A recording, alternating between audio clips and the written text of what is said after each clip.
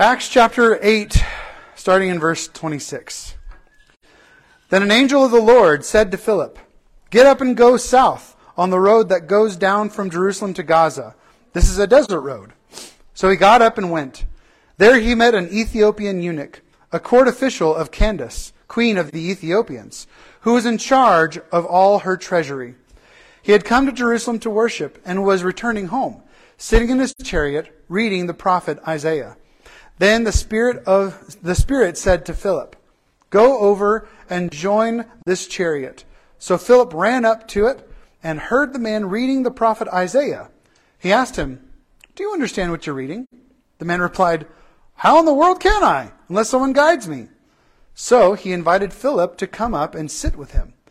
Now the passage of scripture the man was reading was this: "He was led like a sheep to slaughter, and like a lamb before its shearer is silent, so he did not open his mouth. In humiliation justice was taken from him. Who can describe his posterity? For his life was taken away from the earth." Then the eunuch said to Philip, "Please tell me, who is the prophet saying this about? Himself or someone else?" So Philip started speaking, and beginning with this scripture, proclaimed the good news about Jesus to him. Now, as they were going along the road, they came to some water, and the eunuch said, "Look, there's water. What is to stop me from being baptized?" So he ordered the chariot to stop, and both Philip and the eunuch went down into the water, and Philip baptized him. Now when they came up out of the water, the Spirit of the Lord snatched Philip away, and the eunuch did not see him anymore, but went on his way rejoicing. Philip, however, found himself at Azotus, and as he passed through the area, he proclaimed the good news to all the towns until he came to Caesarea. Lord, we thank you for your word. We thank you for Philip and God, what you want to teach us through him. Teach us through his life. Teach us through his obedience. Teach us through his following of your Holy Spirit. Lord, his ability to be sensitive to your Spirit. And God, I just pray that you'd guide us. Guide our reading of this and guide our discussion. And Lord, I just pray you bless us in your Spirit and guide us by that same Spirit of which you led Philip all those years ago. In Jesus' name we pray all these things. Amen. You may be seated. So we have my theology pub meets on Wednesday nights, and we got to meet this last Wednesday down in Four Corners, and it was a really great conversation. And we have a theme at theology pub, and we call it narrative theology. It's what defines what we do.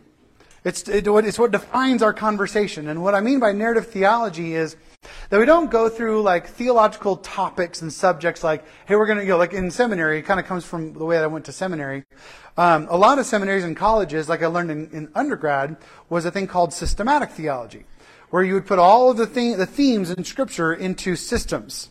So you have all this concept about, sin. You have all these Scripture passages in this theology, and you pull from all these theologians and talk about sin, sanctification, salvation, eschatology, the end times, and the church, but you put them together by themes. Versus how I learned theology, which in seminary was historical theology. So it was more of a history class, and it showed how theology was shaped. And how theology was shaped by different people, and what happened in their circumstances that influenced their theology. How they were forming their own doctrine. And how that doctrine that person was forming formed the theological conversation over the years. When you have things, like the Catholic Church, coming into this very legalistic and indulgences thing, and then all of a sudden you got Martin Luther and Irenaeus, not Irenaeus, you have, what's his butt? My brain, the guy. Anyway, one of the Reformers, basically, and then of course the Calvin and then Arminius and all those guys that shaped the theological conversation. But you don't realize until later that Arminius was actually a disciple of Calvin, and Calvin was a disciple of Luther down the road. And so it's like this whole, how was theology formed and shaped throughout the years? And then into evangelicalism that we've got today. And so that's how we study, and so we realize this, and so that we call it narrative theology, following after that same pattern that we are all theologians. Theology just simply means the study of God. So each one of us in our lives has life experience, the way that we were saved and came to faith in Jesus, and the way that we learn how to read the Bible and how we bring that to the conversation of our church, of our relationships. And so we call it narrative theology. So we're just like sharing our stories on Wednesday because two people were new to the group, and it was awesome. And so it was really fun, sharing our stories together. But it's interesting. It got me thinking about this. Like, all of us have a narrative. All of us have a story about how we joined His story, His story. All of us have a story about how we joined that, and how God is shaping our lives. So here's a rhetorical question. Do you remember how you came to faith in Jesus Christ? Do you remember your faith story? Could you give it in like a 30-second spiel, to someone if you were talking with them in an elevator? Is there what is it that you remember mostly about your conversion, about your experience of Jesus? You always remember what? Most of us remember a face. A face. Who was it that shared their faith with you? That led you to faith in Jesus? The faithfulness and love of someone else brought each of us to faith. Whether it was them sharing the gospel with us, or whether it was a Gideon that put a Bible in a hotel room, or handed us a scripture, or the encounters and experiences that we had with people, we all have experiences with someone who shared their faith, or were faithful to make sure that we knew about Jesus. Here's a question. Imagine if they didn't. Where would you be today? Imagine if they didn't obey God and speak up and do whatever they did in order to bring you to faith in Jesus. So how is it that we are a part of this same conversation for others? How can we become the face that God uses, that someone remembers for the rest of their life and all eternity, because God used us and we said yes? But the question is, how do we do this? Well, I think we can see a really beautiful picture with Philip here this morning, is that we conquer the darkness by keeping our eyes fixed on Jesus Christ, by walking by His Holy Spirit, like Philip did in this passage. But the problem with us today is often that we can get so distracted. Everything exists to distract us. This exists to distract us. This exists to distract us. All these things in our lives, and newspapers and social media, magazines, whatever it is that comes in front of your face. Someone was saying that, a while back that they were doing a study, and there are over 3,000 advertisements that you see every day. Whether it's in your peripheral, like the street sign, the signs down the freeway, or on magazines, or in the commercials, or in a TV show, you see all these little things, over 3,000 advertisements per day. And that's multiplied more if you look at my computer stickers. Emily always makes fun of me for how many stickers I've got. Whoa, what happened here?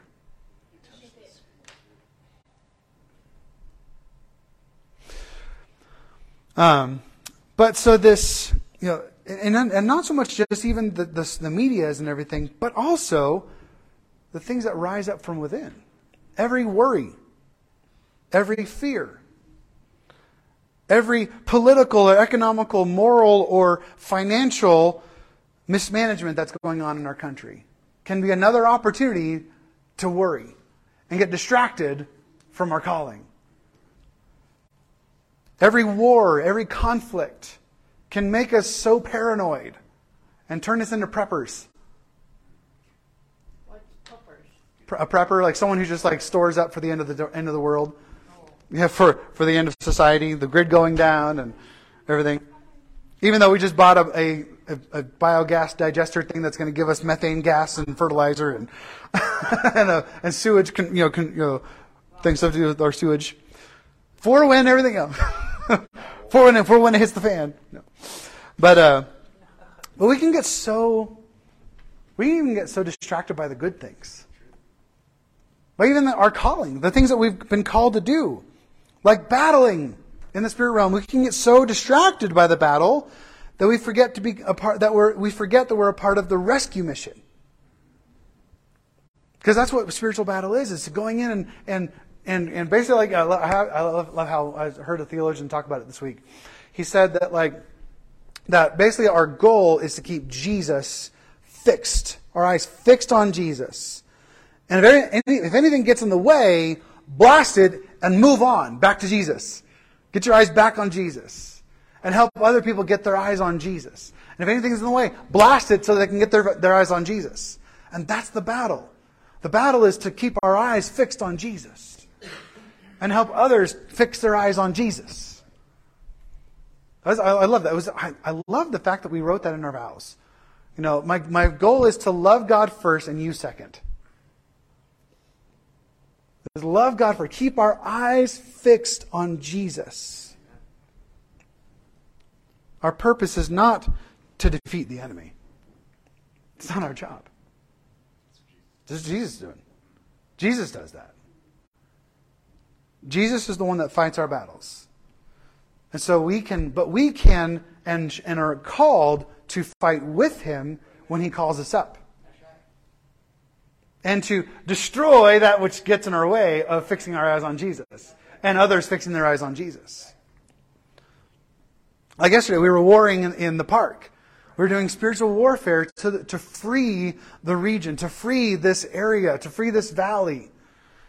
Because there's just a spiritual darkness, a spiritual cloud.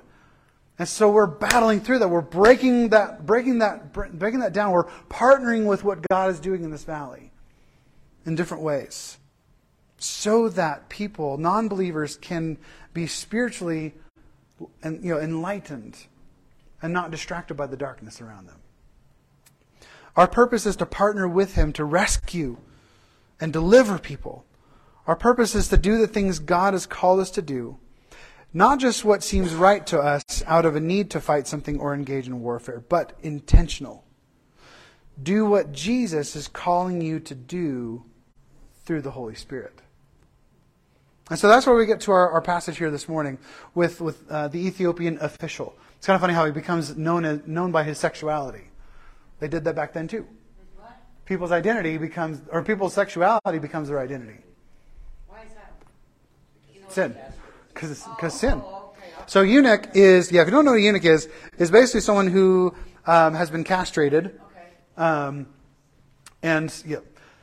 That's a whole conversation, which we're not going to get into today. But yeah, so basically like where at an early age, they don't gain any testosterone. And so they're basically they're an emasculated male. They're basically a human steer, in essence. They have no testosterone, and so there's no sexual desire, there's no sexual drive, which is why these people were often, like if you read the book of Daniel, were put into the service of the king. Because he was surrounded by his wives, and he didn't want another man who would be tempted to partake with his wives and concubines. So all of his servants were eunuchs for the most part. But this man was both from another country and was not Jewish. This is what would be called a God-fearer.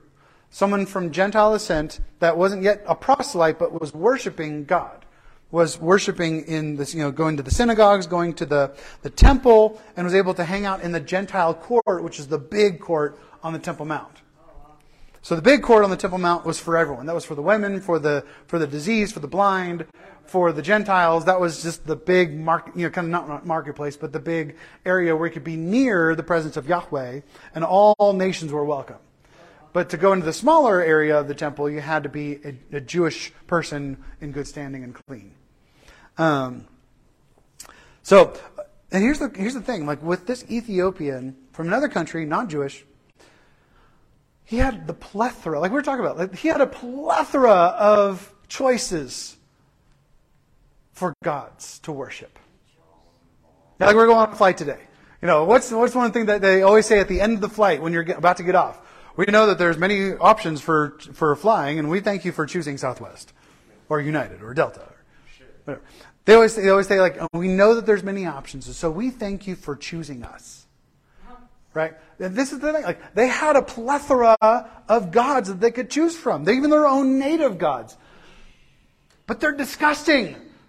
Like the worship of these gods. I mean, talk about, God, what it was about a year and a half ago, where we talked about Pan and the worship of Pan and Pandemonia, and how like there'll be a scream of a woman and everyone would go nuts, like start cutting themselves and like having weird orgies on the side, and like it was weird. It was weird stuff. Getting drunk, just all sorts of crazy weirdness.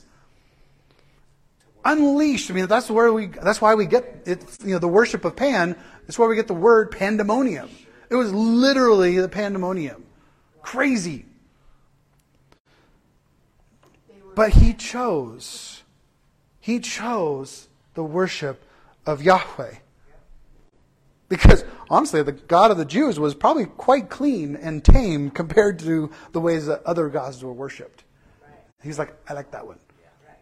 Even though it's funny, like how bloody we feel it is. How much sacrifice went into Jewish religion. But it was very clean. It was only animals, but it was also in a very specific place. And not everyone was covered in blood. It was just the priests. He made the long journey from Africa to Jerusalem. Probably during one of the festivals. This is probably, at the end of one of, probably at this point, if we're looking at the timeline, probably around the fall now. So maybe we're looking at like Sukkot. Maybe he was leaving after Sukkot. Because part of Sukkot, like they stay up all night and they just study the scriptures.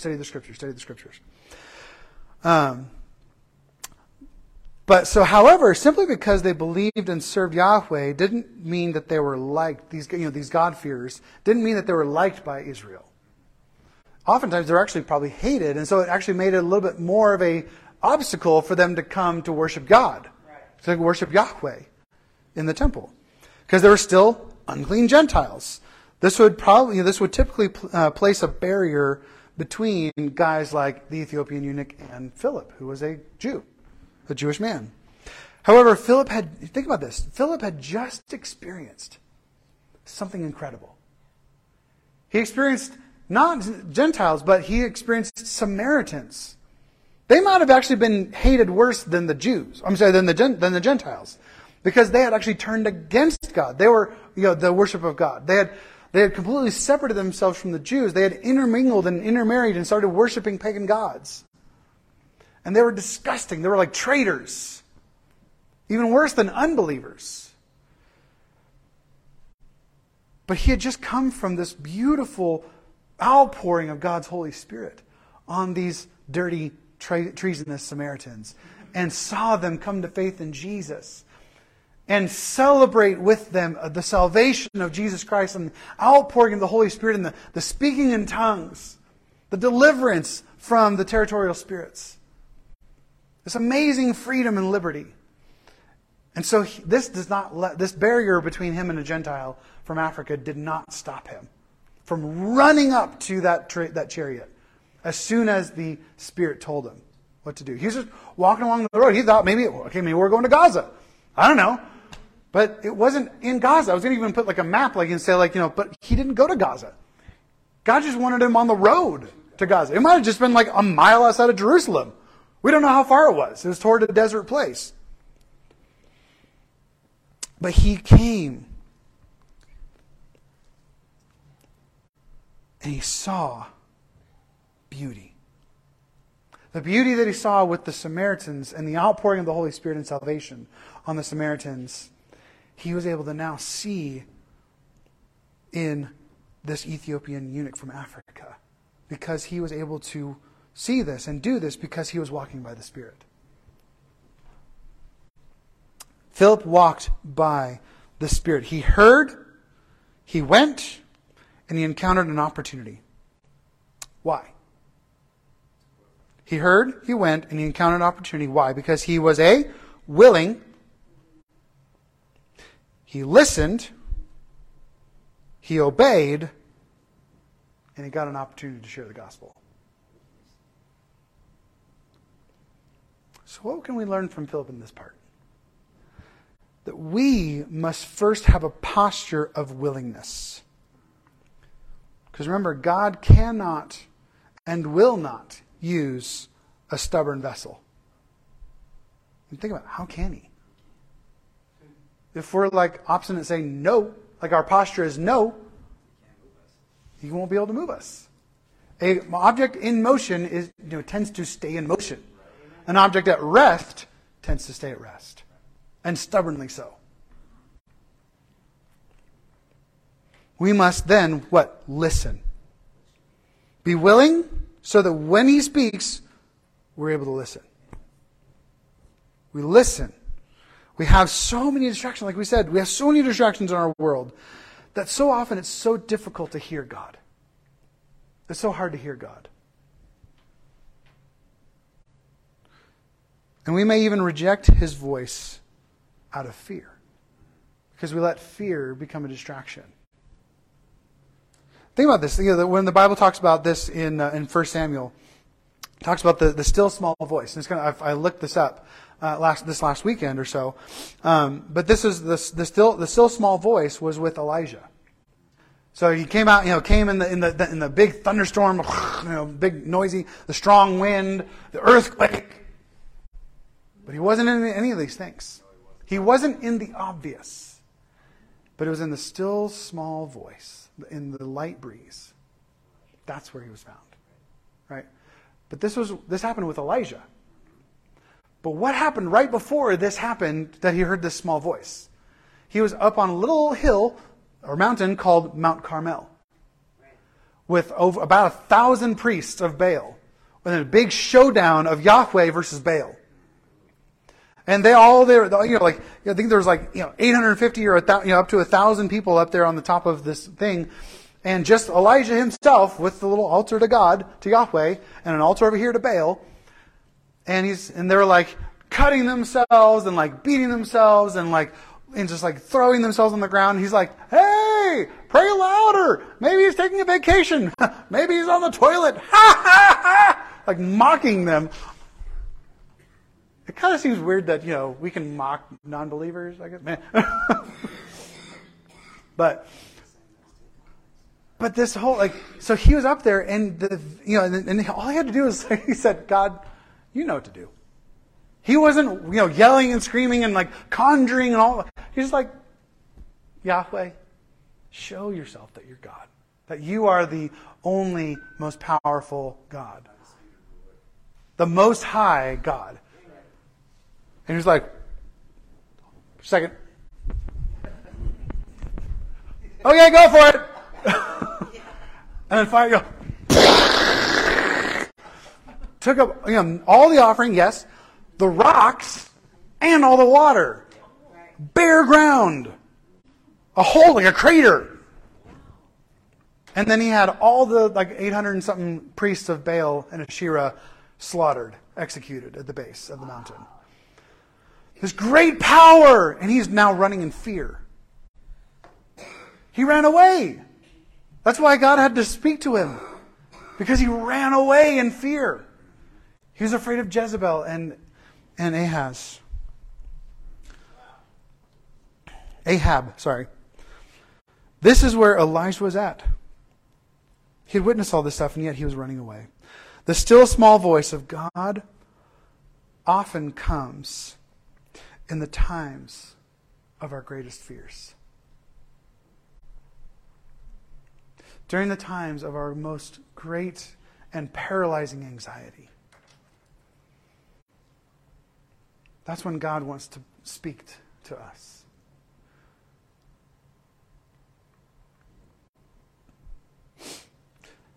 And Philip, here in our passage, he followed God's voice. He heard the whisper of God and was given the opportunity to share Christ.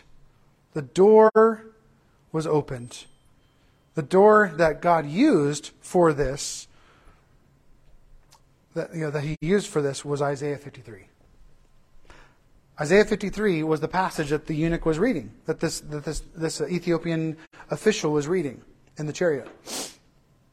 And two interesting things about this. So one, a Jewish man, a Gentile man, not a Jewish scribe, was allowed and was able to get his hands on a copy of the Torah. And not only that, but one of the prophets. You couldn't just pick one of these up at the local Jewish bookstore. Israel bookstore. They didn't have those. We're talking about the community of Qumran. They literally hand copied every single character. If they messed up, they threw the whole thing away. That's why these people were the professionals. Like they took every part of this process so sacredly and so sacredly, so somberly and seriously, that if they even messed up once, they would just scratch it out and move on. No, they would throw the whole thing away. They would burn it. They would probably cut that piece off and then burn it and then tape a new piece on. But he was reading from Isaiah 53. Because it probably caught his attention, because if it was Sukkot that they were celebrating, they would stay up to all hours of the night just reading the Bible, talking about the Bible. And it's interesting how this one, he even has that question. Like, what does he say? Please tell me, who's the prophet talking about? Himself or someone else? Like, he probably heard like a discussion or a debate over this very topic. And so he was trying to figure out, who is this talking about? And even today, I Googled this, and you can find all these articles. They don't talk about it in the Jewish synagogue today because it's so debated. They don't even use it in the synagogues. So most Jewish people have never read this passage. Wow. Because they can't explain it. Without Jesus, you can't explain Isaiah 53. This is Jesus. This is Jesus Christ. Today, they debate it. Just like we in the church debate Calvinism versus Arminianism. Is it predestination? Is it free will? Predestination. All these superlapsarian, like all these different theological concepts that we've been discussing for over 500 years now, and it's annoying. Just like them, it's probably the same thing for them. It's like Isaiah 53. Is this Israel? Is this us? Is it Isaiah? Is it a Messiah figure? No, it can't be that, because then that means that our faith is in vain. But it's talking about, because you could read it in the perspective of Isaiah, if you're a Jewish person. Like Isaiah is suffering, but it's not really, because he's not talking about it in the first person. He's talking about a he, them, and it's this sacrificial servant, this suffering servant that accomplishes salvation, forgiveness, healing, of which they can't describe. So it really truly is a messianic prophecy of the Messiah to come. Because if it talked about Jesus as the Messiah that they missed, they can't reconcile that. Jewish scholarship, like I said, is so debated and split on this that they still don't even read it today. Because they still can't explain it. Because they reject Jesus. Yeah. Jesus fulfilled, because here's the thing, because Jesus himself is the only person who has ever fulfilled every single word of Isaiah 53. If you look at Isaiah 53, that'll be your homework. Write that down. That's your homework. Isaiah 53. Go and read it. Homework. I read Isaiah 53 and Psalm 22. Those are great passages that fit together nicely. He fulfilled every single thing like it was intentional or something. He knew what was going on. Because think about it, we all want a suffering servant. We don't want to be the suffering servant. That's why we want a suffering servant for us. That's why Jesus came. We want someone who is willing to sacrifice their life so that we don't have to do it ourselves. That's why we celebrate Memorial Day weekend. That was a great prayer, Renee. That we honor those who gave their life so that we could live ours. Because think about that. You don't discredit someone or dishonor someone that stepped in front of a bullet for you. I had an uncle that did that. Yeah. In England. Yeah. My dad had a lady that he knew from driving school buses. It was, she drove the school bus next to him, and they were both in youth ministry, so they got to talk every day. And he told her that he was on the just, hey, would you be praying for me? Like I put myself on the kidney transplant list because I need a kidney transplant. And she went and didn't tell him. She went and got tested, and she was a perfect match. And so she gave my dad one of his kidneys. We all want someone like that. We all want someone like that. Estelle's nephew just got the heart from that child who had to die for the survival of her nephew. But one of those like appreciative and also mourning because someone had to lose their life. You know. But we all want one of those suffering servants. I mean, think about this. You know, imagine, have you ever seen Independence Day? The old Will Smith movie, right? That was a great movie, right? Love it. I think about like the drunk crop duster. Yes. Look who's back! I'm back, boys! Ha ha! But he had to give his life because everything went wrong. It jammed and didn't work. And so he flew his fighter jet up into the laser beam and saved the world. He died so that everyone else could live. Sacrificed himself to save the world. Humanity, but here's the thing about sacrifices and saviors. We were never meant to have one. Humanity was not created to have or need a savior. Because we're not supposed to have anything that we needed saving from. Sin was not the plan. We were never created to suffer or deal with depression, anxiety, fear, and death itself. That's why the Bible is so filled with Yahweh telling his people not to fear. Don't be afraid. Don't be afraid. Trust him. He's always with you. Because here's the thing. Intimacy with him brings him close to our true, brings us close to our true humanity. And shows us what it was supposed to be like.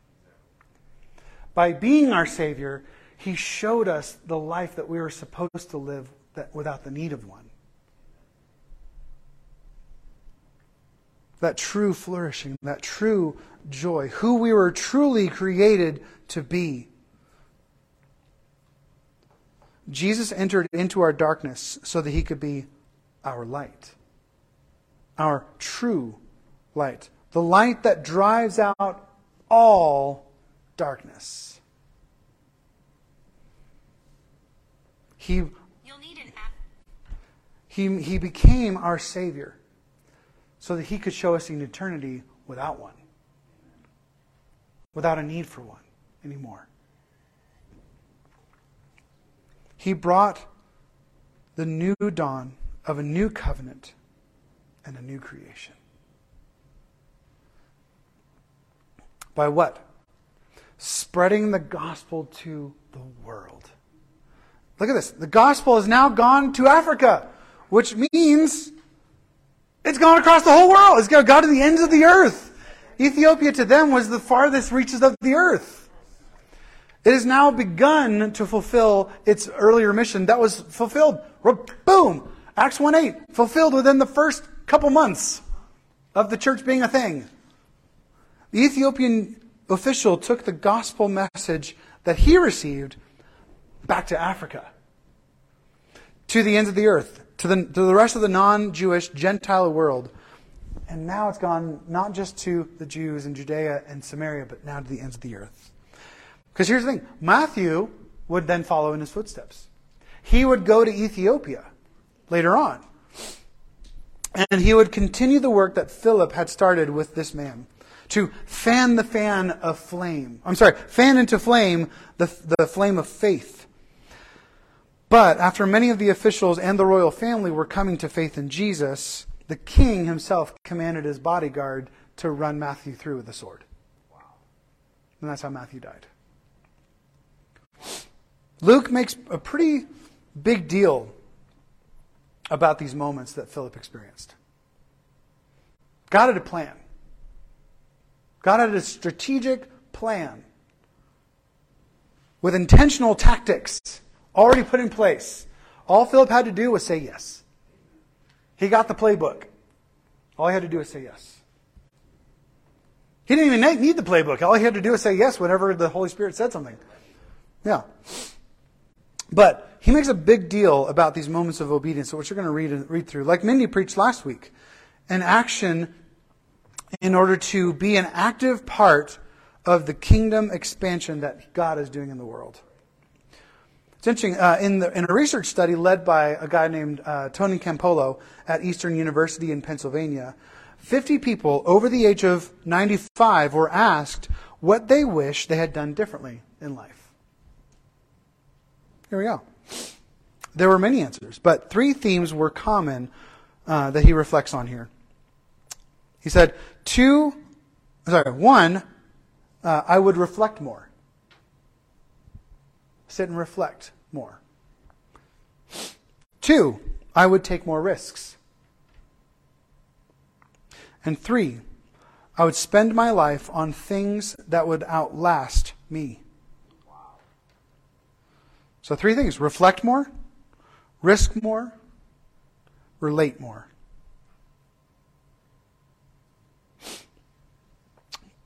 Put these themes together, and you got to ask, am I willing to risk moving forward, relating to others, to reflect together on the significant God and life questions?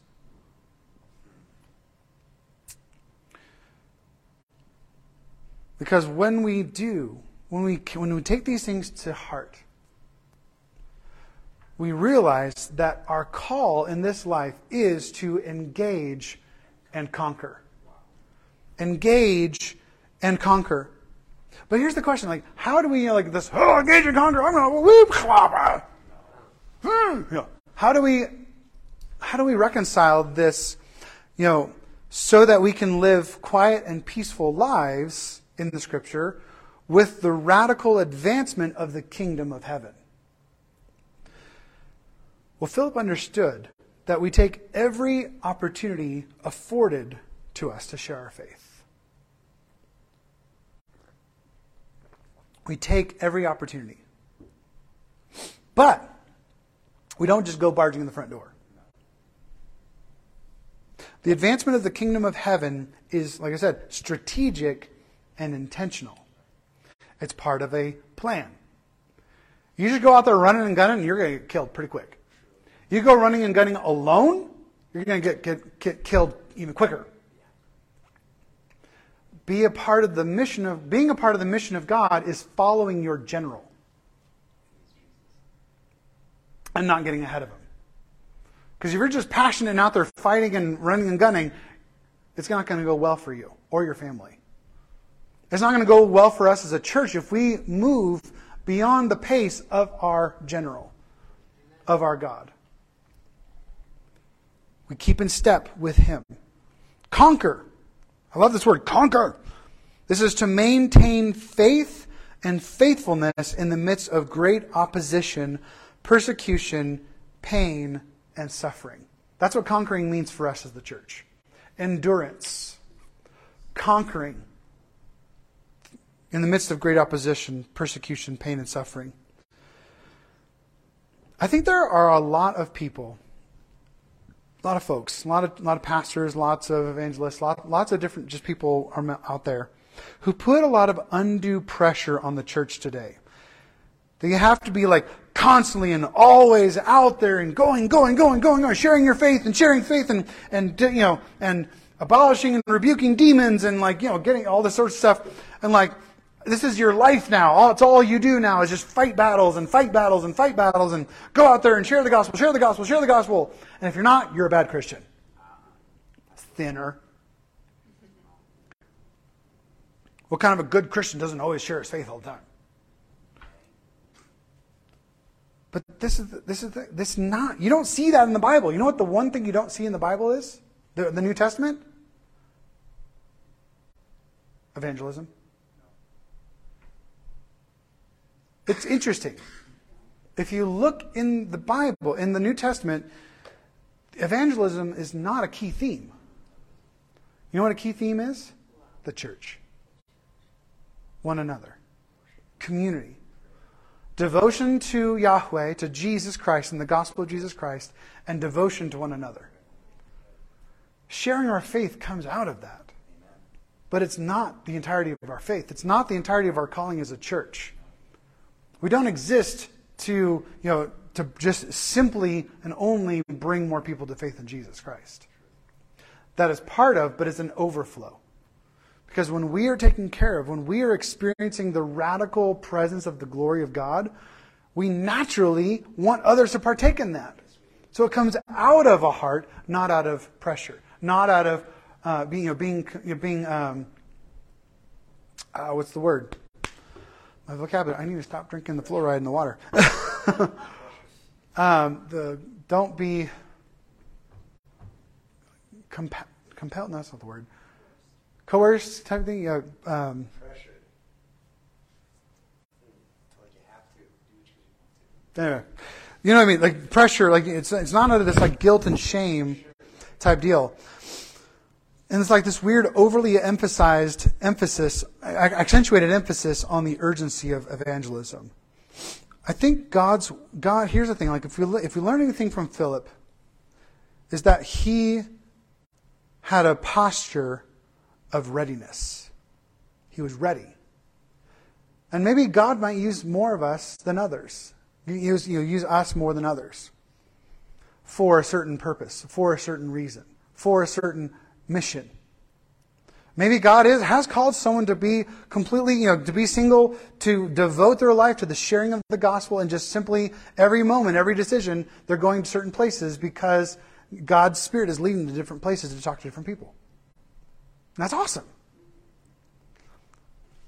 But we don't need to put pressure that everyone is meant to be always active and urgently sharing the gospel all the time. All day, every day. What's crawling over there? I almost knocked over his guitar. It's not a compulsory doing. Philip followed the guidance of the Holy Spirit. He didn't get ahead of the Holy Spirit. Interestingly, the first came not by the Holy Spirit, the first message, but by an angel, by a messenger of Yahweh. This could be a spiritual being, but it could also refer to a person that was sent by God to Philip to tell him that he needed to go here, go on the road, go to Gaza. Then the Holy Spirit led him more directly. And so we see these things, this posture of readiness, this posture of willingness. And so there's a word that if we're not in this posture of readiness and posture of willingness that the Bible uses to describe our current place, our state of mind. And that is the word coward. Those who draw back from the clear, like imagine if Philip, this messenger from Yahweh, this angel of Yahweh came and said, go to Gaza. He's like, nah, I'm good. I'm really seeing, I love what's going on right here in the church. And, I'm really excited for what's going on in Jerusalem. So I'm just going to chill here. Thank you, though. Have a nice life. Or if he would have, going to Gaza and got distracted by the first message of go to Gaza, but that wasn't the goal. He didn't listen to the Holy Spirit to say stop. He's like, no, God, he's fine. He's a dirty Ethiopian. I don't need it. You don't really want me to stop.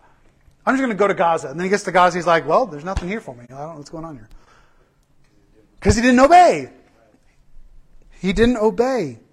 He wasn't listening. It means to draw back and so as not to advance the kingdom of God, or rock the boat, or stir the pot, or ruffle feathers. Those who love this world. The word coward also could mean, or those who love this world, or those who prefer friendship with the world and the people in this world over their love and devotion to Jesus. I'd rather have a better good relationship, a good working relationship, or a better friendship with this person, or I'm worried about losing this friendship or this relationship, so I'm just not going to say anything and just let it stay in the status quo. Coward. But this is where the Bible comes into play, where he talks about, to those who, conquer, I will give this, I will give that, I will give this, I will give that. All this reward to those who conquer, who press forward, who don't let the call of God become this thing that they reject, but something that they willingly accept and they walk in. That is when we conquer. To those who conquer, I will give this or that. To those who stay faithful and strong, and in the midst, faithful in the midst of great opposition, persecution, pain, and suffering, to those I will give this or that. I will never erase their name from the book of life. But he has some other things to say. But to the cowards,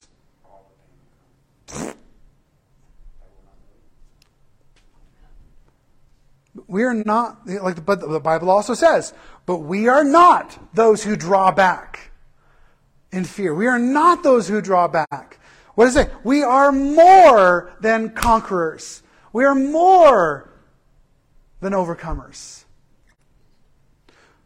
Because we conquer the darkness. That's our mission. It's our goal. It's our call. We conquer the darkness by what? By keeping our eyes fixed on Jesus Christ. By walking by His Holy Spirit. Amen.